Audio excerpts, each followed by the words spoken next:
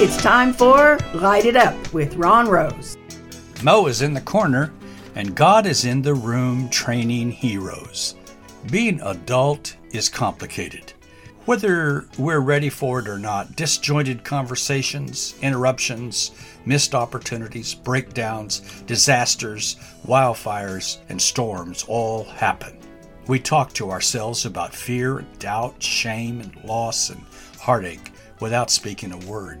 Sometimes adulting converges in such a mess that we know beyond a doubt we need a hero, a rescuer, an adventurous type who leads the way.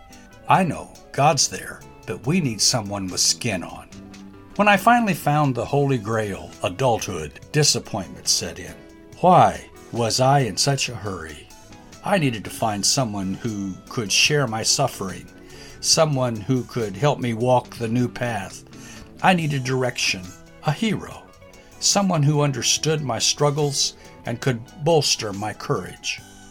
Up stepped Raymond Ray. He invited me to a weekend water ski adventure at Lake Fort Phantom Hill outside of Abilene. We talked the whole weekend, shared stories, tested ideas, dreamed outside the box, planned the impossible, grew courageous, and I learned from him, not so much what to think, but how to think.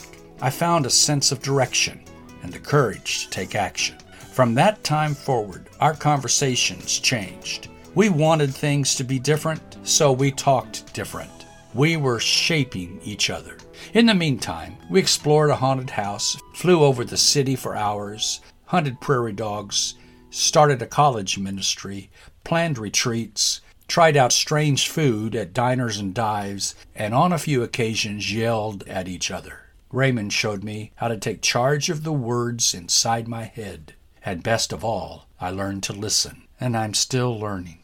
I think at one time or another, God calls us all into the hero service. From Raymond forward, I have learned 3 things about that call. 1, listen to understand, not to respond. 2, confess your own struggles first. 3, do things together. The crazier, the better. So who wants to be a hero? I'm still smiling in spite of myself.